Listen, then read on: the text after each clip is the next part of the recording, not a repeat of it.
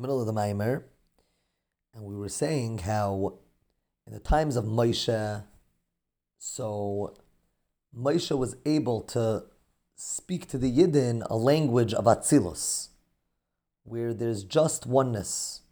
There's nothing that's separated from Hashem. That was the language he spoke. That was the Torah that he gave them. After the Torah of Moshe, when Yidden already started to feel differently, they started to feel separated. They felt like they were in a different world. They felt separated. So then, the Neviim needed to come into the picture, and what they needed to do is bring that oneness to a world that doesn't feel that oneness naturally, which are the worlds of Briya, Yetzirah, and Asiya. Hayom, Hayom, שאין נביא רשאי לחדש דבר. We know that a Navi cannot create, can't invent something new. But it seems like he's doing something new over here. Says the Alter Rebbe, no. There's nothing new that's being created over here that Moshe Rabbeinu did not say. It's non-changed. Vezeu inyan shem tzvais sheniskar b'neviyim ki tzvais hu lashon chayolis. Now we're going to the name tzvais that is mentioned by the Neviim. So the Alter Rebbe explains that tzvais means chayolis, which are troops, armies. Behem gdudi neshamais, these are troops of neshamais, ומלאכים, דבריאה. The neshamis and angels of the world of Briah. Asher ein מספר לגדודיו, the Gemara says, based on a pasuk, that there is no number to the amount of troops that exist. V'hem nבראים, they are created. ומחודשים, they're something new. מאין ליש ממש, they were created from nothing to something. ואינן אלהות klal, they're not godly at all. Atsilos, like the world of Atsilos, shehu b'chinas elokos mamish. In the world of Atsilos, the world of Atsilos is a godly world. That's what it is.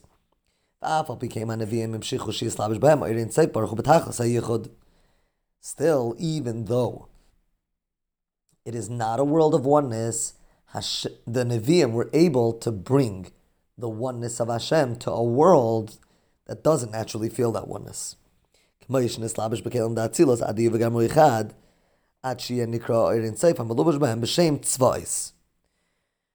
just like in the world of Atsilos, as we explained in the Maimer, Hashem in His infinity unites with the finite descriptions of Hashem, which are all the names of Hashem. So too, what the Nevi'im accomplished was that Hashem should be able to unite on lower levels of existence, which are Briya, Yetzirah, and Asiya. And that's why Hashem can be called Tzva'is. Shehu Shem HaTayar, which is a descriptive description.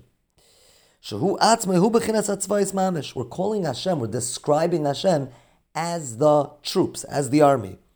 Ki inyan iu v'gar muichad sheba Atsilos, similar to the way we describe Hashem when He is in the world of Atsilos. Shehu Atzmei Hu Adeyachulu.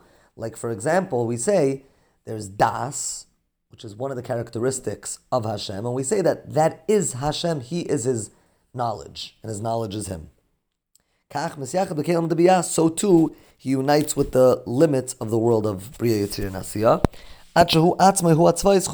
We say that He is His troops. It's not that they're separated, but they are bottled to Hashem, but they're really a separate existence. There's absolute unity.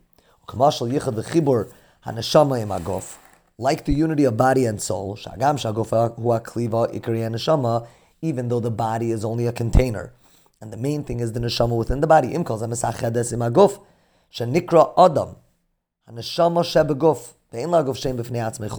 The body doesn't have a separate name. The body and the neshama are called a human being. There's absolute unity. It's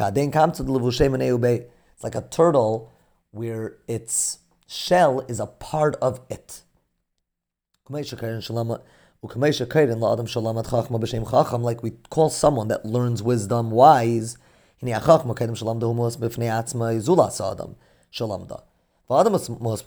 wisdom is wisdom before the person learns it, and the person is a person before the person learns the wisdom.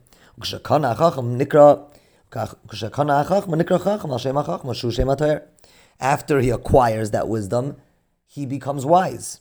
If he acquires